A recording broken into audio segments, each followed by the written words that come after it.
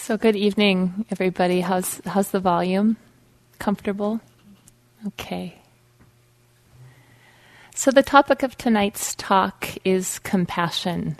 And compassion is so central to what we're doing here and to this path that tonight I'll really just be offering some reflections. It's by no means exhaustive in a 45-minute talk. After I prepared for the talk this afternoon, I decided to take a walk. I'd been in my room most of the afternoon and was ready to just get outside. And as I was going down the hill, one of our dear managers, Quilly, came by in her golf cart, and I stopped in and went down the hill with Quilly and was just talking with her. And she told me that I should come down to the site of the new community hall. We're all aware of the huge building that's happening in the lower part of Spirit Rock. And so we got there just as this beautiful ritual was coming to a close. And many of you were probably up here on Saturday for the blessing of the land and of the building. And the last of these rocks and pieces of paper with blessings on them were being put into the ground by the staff. And we came in just at the tail end of that and got to write our little blessings on a piece of paper and put the rocks with our blessings on it down into the ground. And it kind of caught me by surprise. I wasn't expecting that. I was just expecting a walk. And I was really just quite struck by the power of having my feet and my body on that land, because I've been seeing pictures of it and have walked by the construction for so many months, but I haven't actually walked on the land where the building will be. And it was moving in a way I just hadn't expected. And I think that some of what was so moving to me was the collective power of the intention that was going into this unfolding. You know, as I was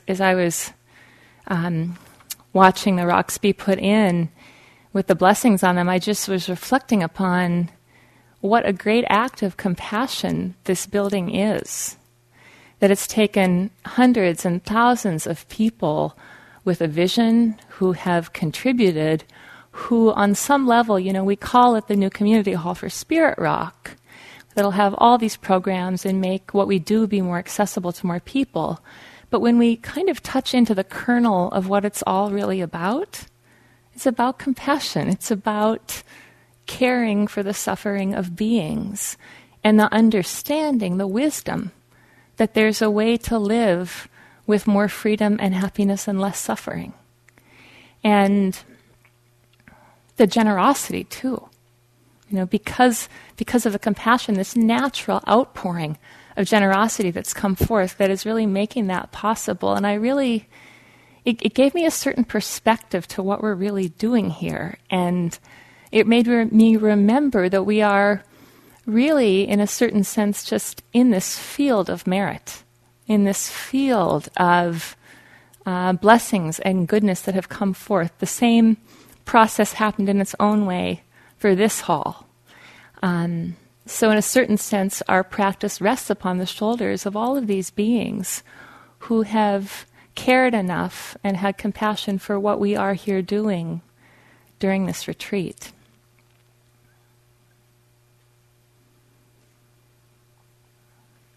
These are some words that are inscribed on the tomb of the great Persian poet Rumi. These are his words. You can hold back from the suffering of the world. You have permission to do so, and it is in accordance with your nature. But perhaps this very holding back is the one suffering you could have avoided. So he speaks to this hidden suffering, the suffering of holding back from our own suffering. And I think that we all know a lot about this process of holding back from the suffering, holding back from the fear, with the idea that somehow the tension in our bodies, the tension in our minds and our hearts will protect us somehow. And there are junctures where that can be so, but it's certainly not true for the whole entirety of our lives. When Anna spoke last night about intimacy with our experience, really touching and contacting and living fully in the kind of intimacy that is the expression of awakening, compassion is a particular flavor of this kind of intimacy. Compassion is the natural response of the awakened heart when it encounters suffering. Maybe you've found in the yoga just how in our bodies we can be living with so much tension we don't even know it's there. You found that? You go into a pose and you might not even have realized how much more room there could be between your shoulders and your neck, or how much more space there could be in the experience of breathing, how much more sensation is available to you as things begin to soften. And so this process that we're in together, it's very much like a melting. It's like a ice cube in our hearts and in our bodies that's just melting with these moments and moments of warm and caring awareness.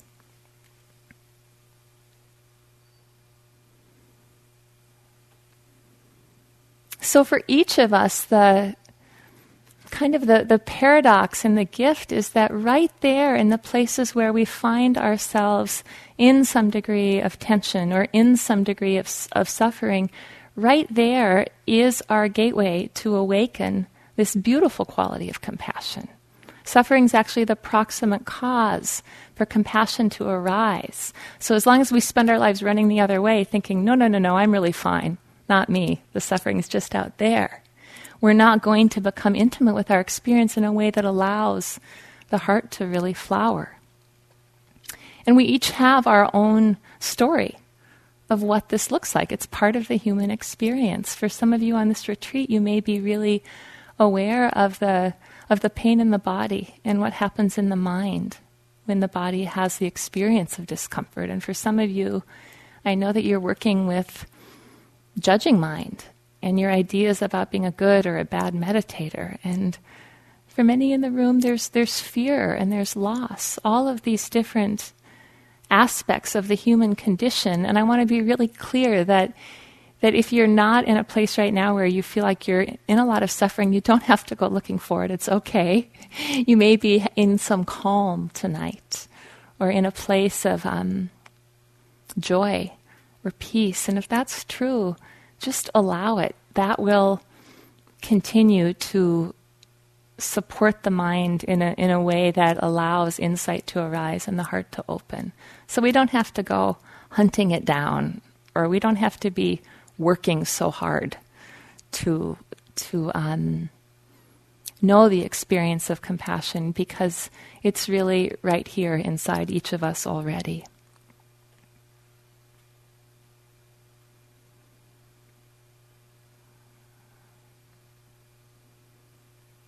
So this word compassion, we translate it in the Buddhist tradition as the heart that quivers when it encounters suffering. And I really love that because I feel it in my body.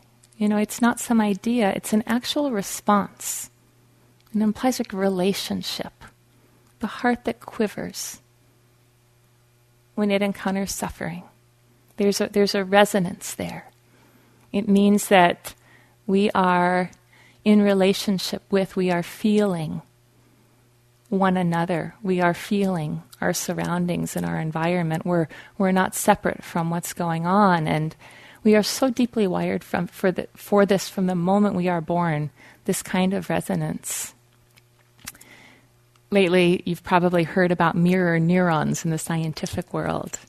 We have these mirror neurons where our brains will begin, I'm not a brain scientist, so I don't know all the specifics of it, but where our brains will actually begin responding in a way that is according to what's happening with the person or with the people that we're around.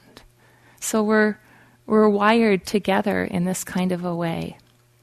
And compassion involves our capacity for deep attunement and deep sensitivity it's actually a strength. I think sometimes our sensitivity can feel like it's going to be overwhelming or too much, and I'll say more about that. But compassion allows for this kind of sensitivity that is responsive and alive and has great capacity to feel, to be with. So in practicing turning toward our own suffering, turning toward the suffering of beings, we're trained to notice, I think, a lot of what we've been trained out of noticing. We come here and we start noticing the space between our breaths, the moments between the arising of thoughts. We might notice the quiet and the stillness. And we start noticing the sameness. We're so wired to notice what's different. This is you and this is me. And yet there's all of this similarity in the human experience that we start feeling here. Not just the human experience, but the experience of all of the life, the plants and animals that are here with us as well. So I often think of compassion. It has many different expressions. Often it's just a really exquisite kind of tenderness, great tenderness. And sometimes compassion is fierce and strong and looks like really having our voice and speaking up. Many, many different flavors. This came from part of an email that someone shared with me after their first retreat. This was some years ago. This person is not from here, and they said I could share this. But I loved this paragraph in this email, and maybe you can relate. She wrote that the practice is so much more than words, more like fundamental shifts in how I relate to the world. Like I can now easily do breath meditation because I don't panic that if I stop paying attention to my breath will stop. I don't have to be in control of it. And I can actually feel in my body the hard rock of fear near my heart and the suffering it causes in my back from hunching over to protect it for so many years. I might have actually changed my posture. And there's a strong sense of power rather than inadequacy. And when the inadequacy feelings come up, they're met with a deep, resounding response from the collective being of the earth, from the mother of all Buddhas. And she goes on. But you may be able to relate to this process that happens, this process of softening, of allowing, as we become more and more intimate with the moments of our lives.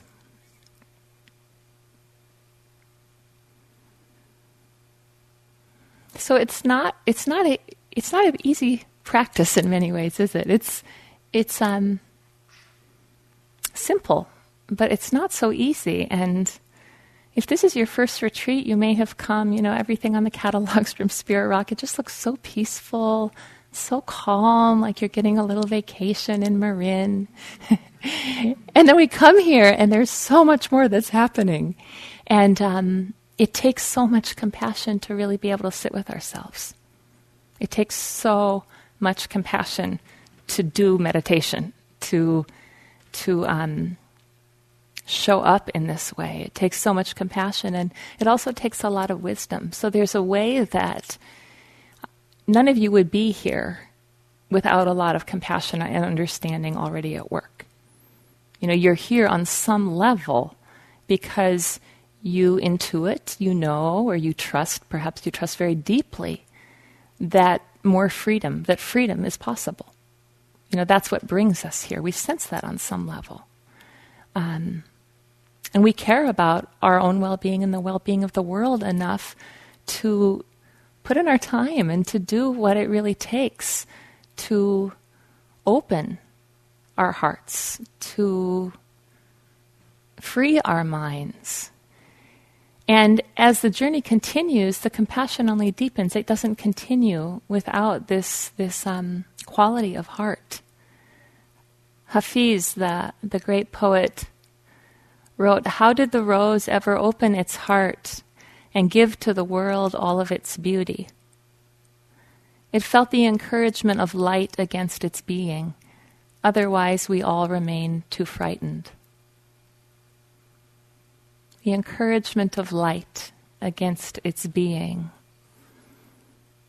And so the encouragement of light, that's something we might think of compassion as being that. This kind of softening that allows what's been held to begin to have these big, tight balls of yarn in our bodies and mind begin to unravel and become something workable, something that we can understand. And it's really this light that lives inside of us, the light of awareness, the light of kind-hearted awareness. This long process of bringing this curiosity and awareness to more and more moments of our experience to really touch what's right here, wisdom grows. We start to see so much more.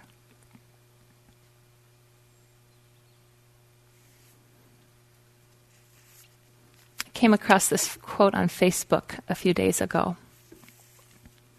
Because we're kind of like, I think it was Anna who said we're like carrots. We are like carrots in the ground. There's more happening than what we can see. We're like seeds too. We're like seeds. You don't always realize what's happening with a seed until the flower is apparent.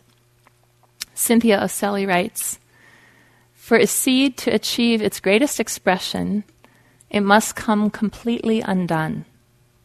The shell cracks, its insides come out, and everything changes.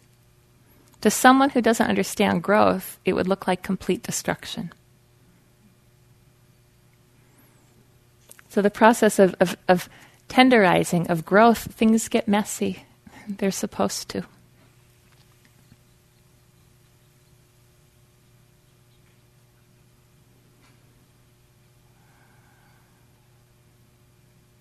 And as I'm speaking about compassion, I just want to name, often we hear a teaching on compassion and there's this idea that we start beating ourselves up basically for not being compassionate enough. And we can kind of turn the teaching back against ourselves. And so just be aware of that place that we'll go into thinking that we need to take compassion on as the next project to work on and to improve on.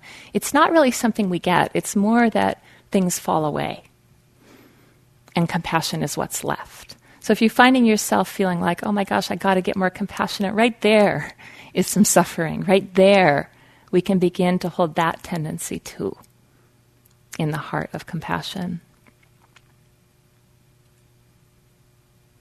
And often we think so much about developing compassion, becoming compassionate, which can be wholesome and can be beautiful.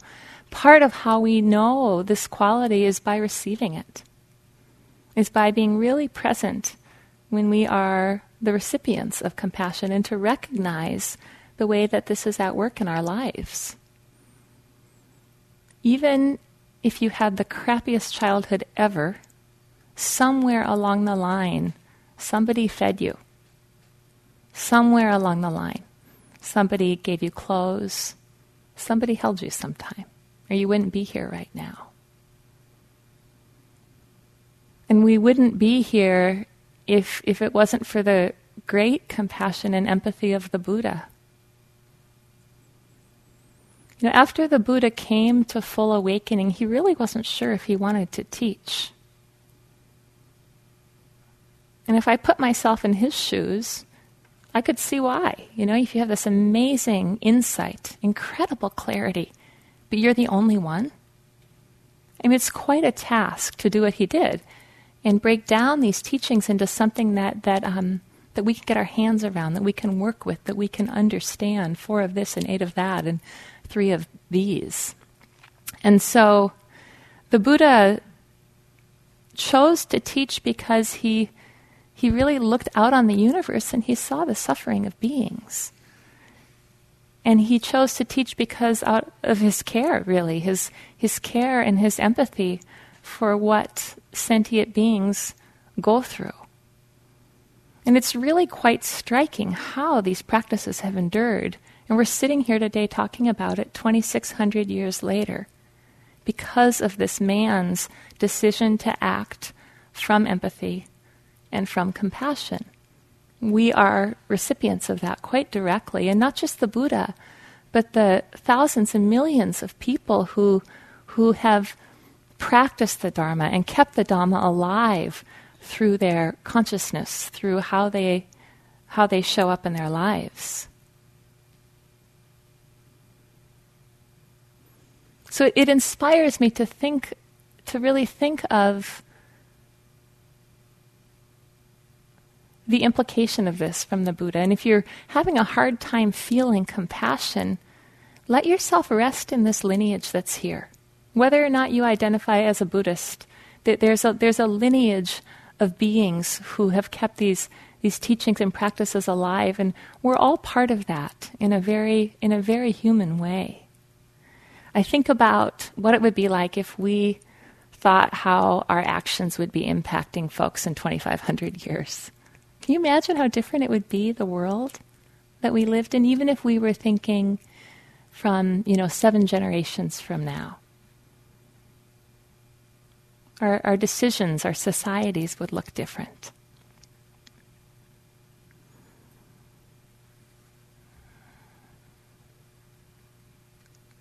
When the Buddha was asked, would it be true to say that part of our training is for the development of love and compassion? He had an interesting answer, and he said, no, it wouldn't be true to say that part of our training is for the development of love and compassion. It would be true to say that the whole of our training is for the development of love and compassion. The whole of our training. So if you want to look to how your practice is going, perhaps you don't look to insight. Perhaps you look to how compassionately you're showing up in the world and how compassionately you're meeting the moments of your own experience, because it really includes ourselves. And these teachings, compassion really, there's an action in it. It's the feeling of suffering with others, but it's also an impulse to act. There's a movement of the heart. There's the resonating, and there's the movement of the heart. So these teachings, when they arose in India, again 2,600 years ago, they really arose as a spiritual force against so much of what was going on socially at the time, against the caste system, against degrading rites and rituals, and the teachings and what they advocated really was grounded in equality, which was not what was being practiced at that time.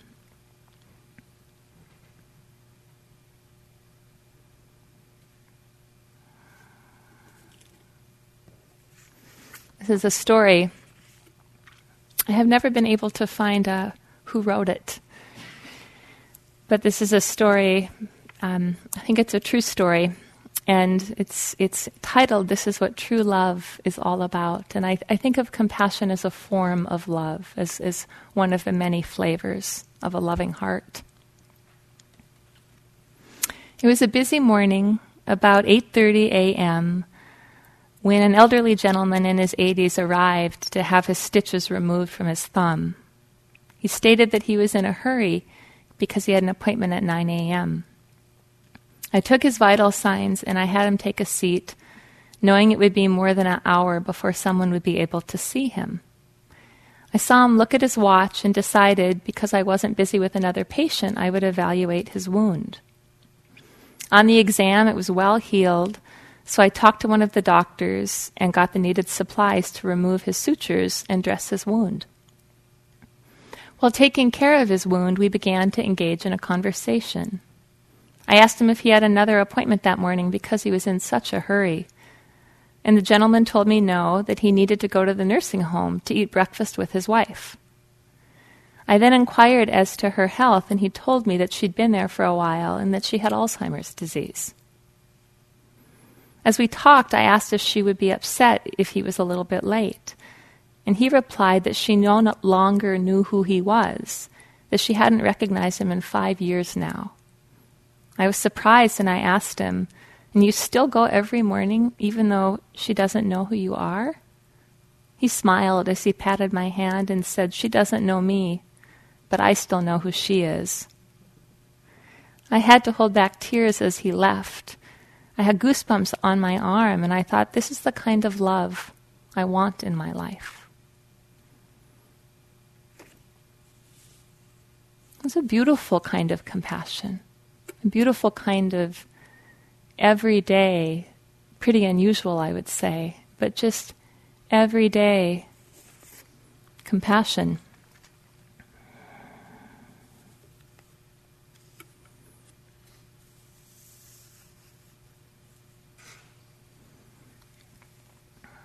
And true compassion, it's not overwhelmed. True compassion is something that is sustainable. As I'm talking to you, I'm aware of Kuan Yin. The figurine of Kuan Yin is right down the aisle. She's at the back of the room. It's like she's been sitting behind us the whole time we've been practicing here together. And you know, as I look at her, she's really grounded. She looks this physical representation of the embodiment of compassion. She's connected and she's stable, and her eyes are open. She's in the world. She's with us.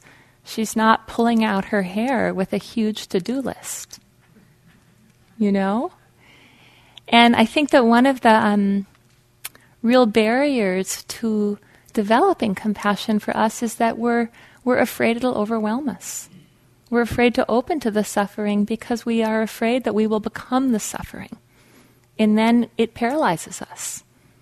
And then we become ineffective, whether that's opening to our own experience of perhaps a tension in the heart or reading the news. I mean, how many of you decide not to take in as much media because it's so impactful to be aware of all that's going on? Compassion and wisdom have to go together for either one to really be complete and be whole. We often talk about this path as being like a great bird with two wings.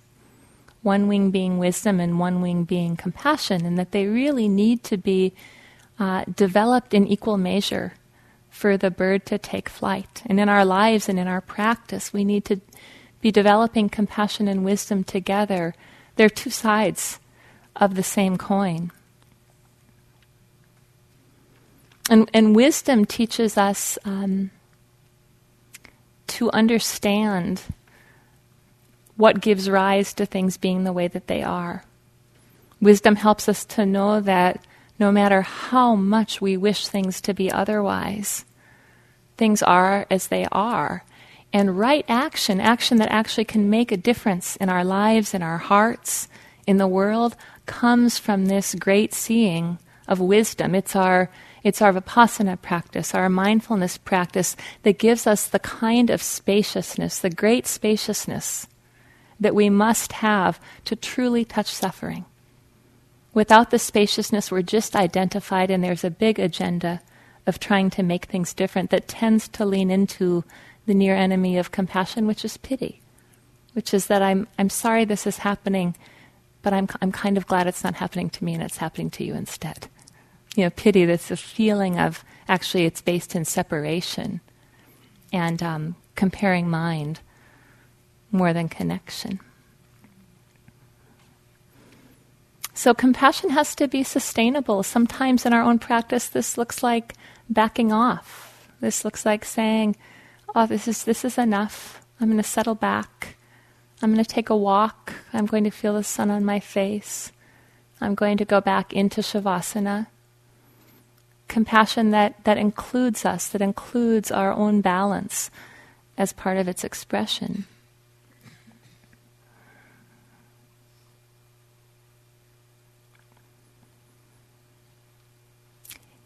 Sometimes we have the experience of what I call throwing compassion at it. Have you ever had that where I'm thinking of someone in my life who I used to just feel really irritated when I was around them, and I could see that they were suffering, and I could see that I was really suffering. But rather than, there was a time that I didn't realize how much I was suffering around it, and I didn't see the level of my own reactivity that was at work. And I was focusing on this person's suffering. And so I would do all this compassion practice, may you be free from suffering. I care about your suffering. Oh, just kind of like that. And there was a sense of I was kind of throwing compassion at it, but what was really going on was a huge web of aversion toward this person and toward really my own experience. And so we just want to kind of look at really noticing the suffering. So if there's reactivity in the mind, how is it to just notice, there's aversion in the mind, there's judgment, and just to recognize and wake up, right here, I'm suffering, right here. Because we can't practice it unless we recognize suffering. We have to recognize the suffering to open to the fullness of compassion that's possible for us. So you just kind of want to notice when the focus becomes compassion out here, and we've lost connection with what's going on in here.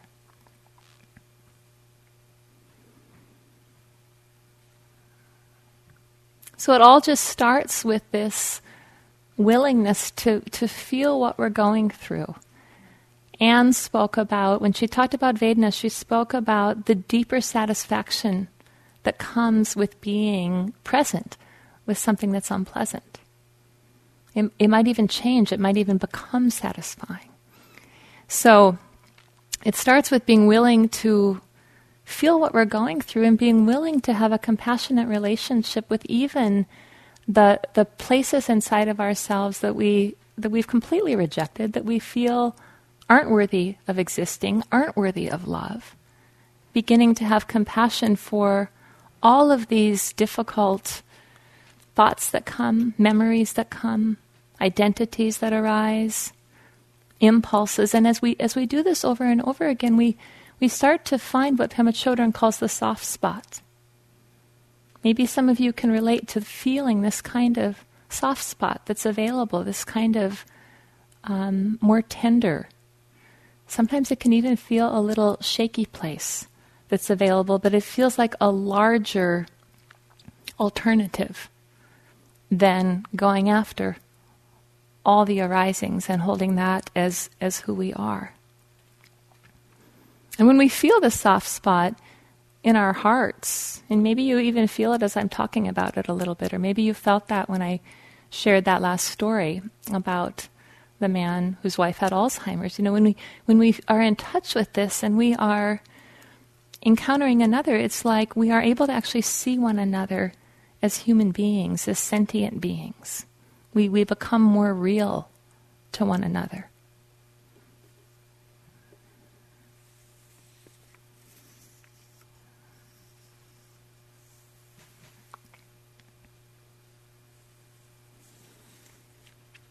So we've talked a lot about suffering. I don't want to get too into suffering, but I want to say a little bit, because when we understand suffering, we understand the end of suffering.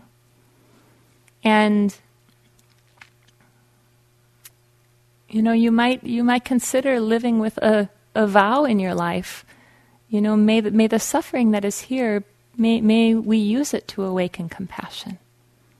It's really powerful. That was actually how my Dharma path started. I was so fortunate to start practicing the Dharma when I was 20 years old, and I was in Santa Fe, New Mexico. I was living there, and I was going to massage school. And I always kind of felt like I knew there was another way, but I didn't know how.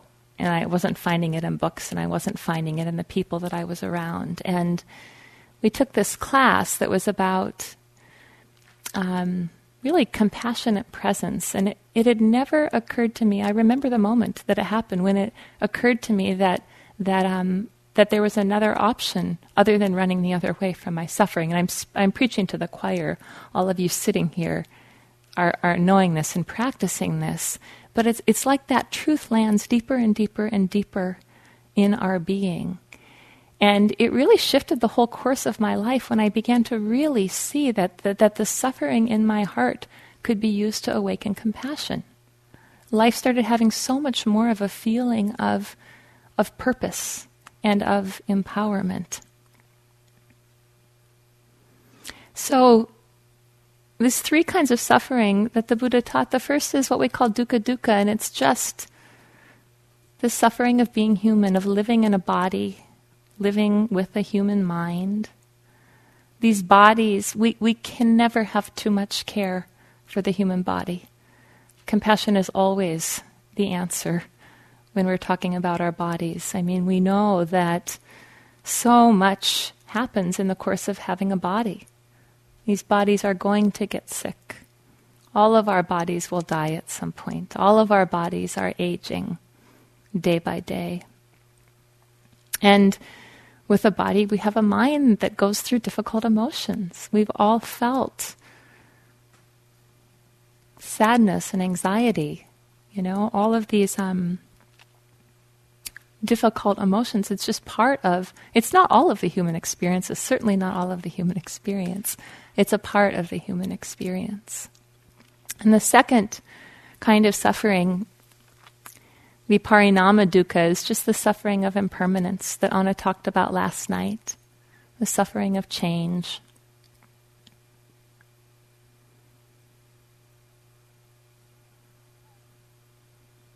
It'd be interesting to notice how many times do you see this at work in the course of a 45-minute meditation. How many times do you find yourself wishing that your meditation was like it had been maybe in the morning? Wishing you could go back to that place where your body didn't hurt? Wishing that something that has changed in your life hadn't changed in your life? Or wishing that something that was true in your life would please, please, please change now? It's this... it's not that the actual change itself causes our suffering, but our really, really deep habit to hold on does. So this suffering when we are integrating the process of letting go. And the third kind of suffering, sankhara dukkha, is called the suffering of conditionality. And this is really a subtler suffering that's at work. This is really the suffering that comes from wanting to be in control of our lives and not being completely in control of our lives. We can make good choices, we can do our practice, we can cultivate wholesome intentions, but so much is going on all of the time that isn't even up to us, isn't it?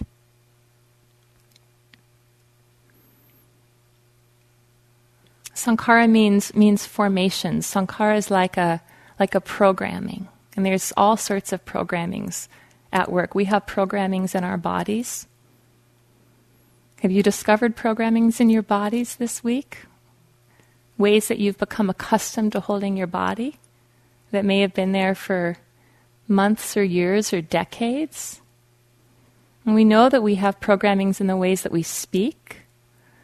And we have all sorts of programs running in our mind that can help us to be functional but keep us from a deeper experience of truth. And when we look directly, we begin to see that the moments of our lives are made up of these processes rolling along over and over and over again, conditions rolling along, even coming to be here, even a moment of mindfulness. It comes from different causes and conditions. And often we feel that, if we could just be more loving or be more forgiving or practice more or better, we wouldn't suffer. And we forget that there's a much, much larger process that's at work. And it's so important to see this because this process actually connects us with all of life. We are part of this huge, vast web of unfolding. Nothing is happening in a vacuum. Nothing is happening that doesn't depend on anything else, on everything else, rather. And so the process of mindfulness, the process of mindful awareness, it opens the container. It gives us a larger container that allows these formations and these programmings to be here. It allows them to surface. It allows them to metabolize. And in time, as we develop a steadiness of presence, a steadiness of mind, we are able to see beyond this programming and not through it. So the programming is probably still there, it's probably running, but it doesn't define us. We know something more than the programming as well. So it's really cause for compassion when we consider this predicament of being human, how deeply we want to be free, how deeply we want to be happy, how we know that this is possible. We experience it many times in moments of calm or clear seeing or joy or connection.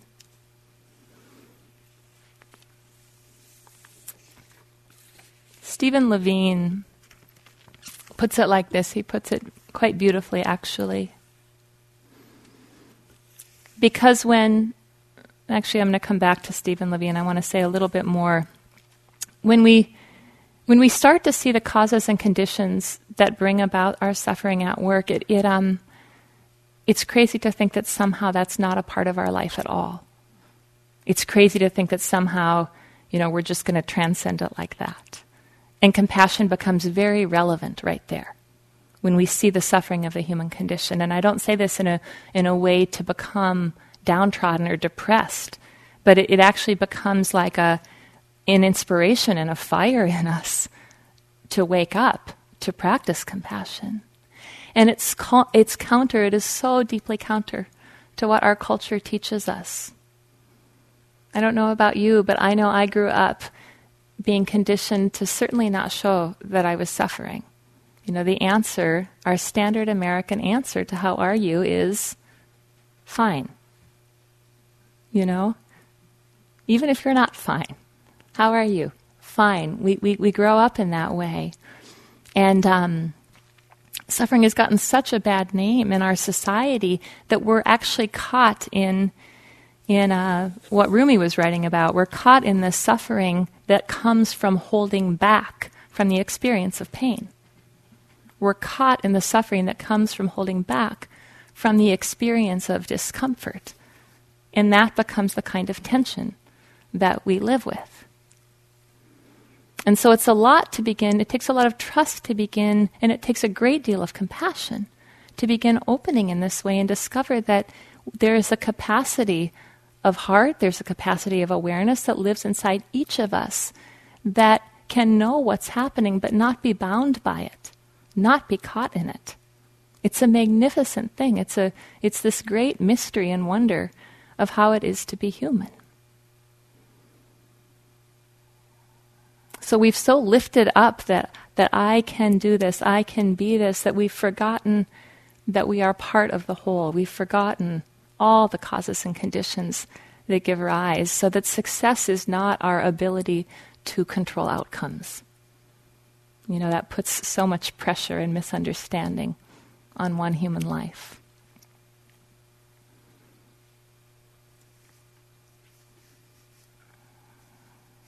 So Stephen Levine speaks of it like this, and again, he uses the word love. We could also use compassion. Compassion is a form of love. He says, "What I mean by love is not an emotion. It's a state of being. True love has no object. Many speak of their unconditional love for another. Unconditional love is the experience of being. There is no I and no other. In any one or anything it touches is experienced in love. You cannot unconditionally love someone. You can only be unconditional love. It's not a dualistic emotion. It's a sense of oneness with all that is. The experience of love arises when we surrender our separateness into the universal. It's a feeling of unity. You don't love another, you are another. There is no fear because there is no separation.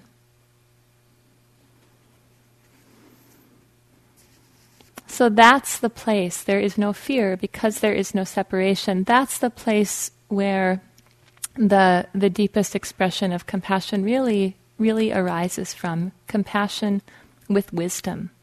That when the mind is not overcome with greed and hatred and delusion, compassion is the natural response. Compassion and wisdom is really all that's left. It's a heart that is ceaselessly responsive.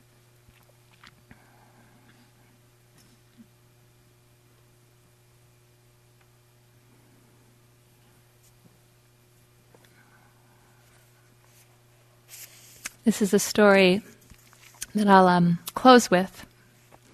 I love this book, Tattoos on the Heart. It's by a man named Gregory Boyle, and he lives in LA, and he's a Jesuit priest. And he's the founder of an organization called Homeboy Industries. And Homeboy Industries it's a gang intervention program. And it's done incredible work in LA. And he has done incredible work working with gang members, working with people who have really rough and tough histories, and helping them find work, helping them get back on their feet, and maybe most importantly, helping them to be able to be in the same room together. And this book is filled with beautiful stories about his work. And he's writing in his chapter on compassion about a series of speaking gigs that he was on, and he brought two homies who were rivals, Memo and Miguel, that were going to help him do it. And they'd been in Atlanta and Washington, D.C., and they were traveling from Spring Hill College in Mobile, Alabama, to another town called Pritchard, Alabama. He says, we take 2 hours to drive and walk around in what I think is about the poorest place I've ever seen in the United States. Hovels and burned-out shacks and lots of people living in what people ought not to live in. Memo and Miguel are positively bug-eyed as they walk around, meet people, and see a kind of poverty quite different than the one they know. We return to the house where we're staying and have half an hour to pack before leaving for the airport and our return trip home. We all dispatch to our own rooms, and I throw my suitcase together. I look up, and Memo, this big guy, this big homie, is standing in my doorway, and he's crying.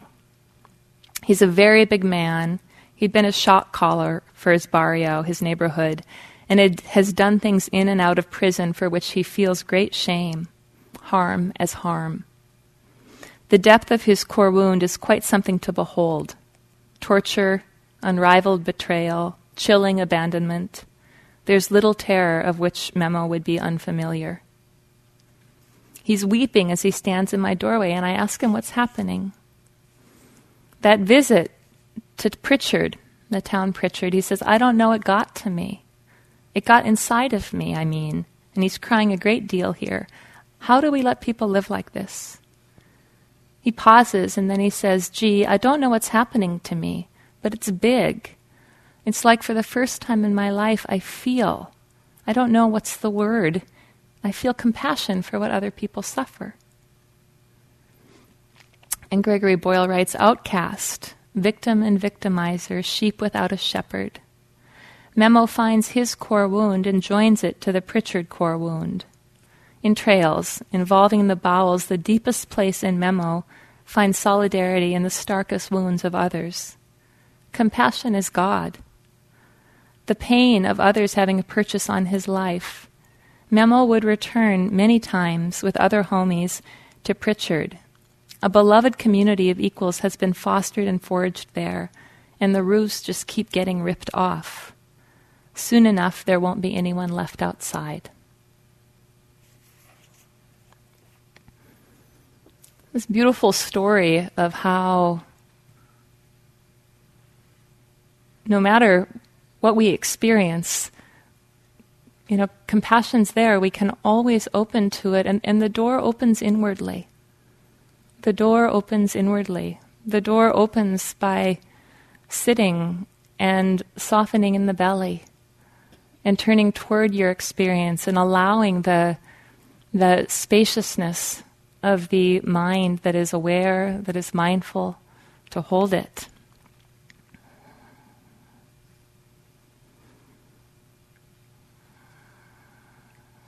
So let's just take a moment of quiet together.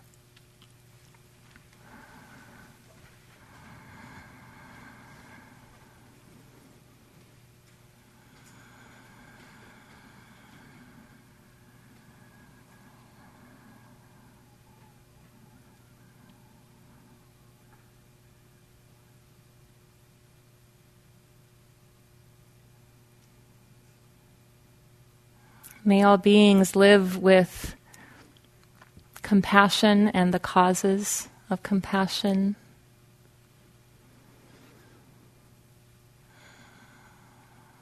And may we use all that arises in our own lives toward our own awakening, for our own awakening. And may we rest in the great heart of compassion.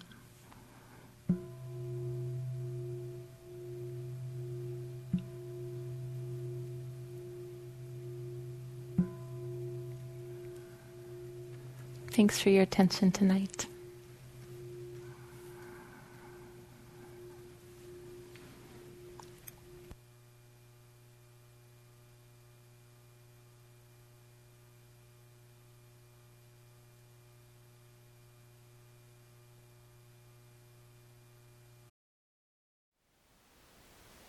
Thank you for listening. To learn how you can support the teachers and Dharma Seed, please visit dharmaseed.org/donate.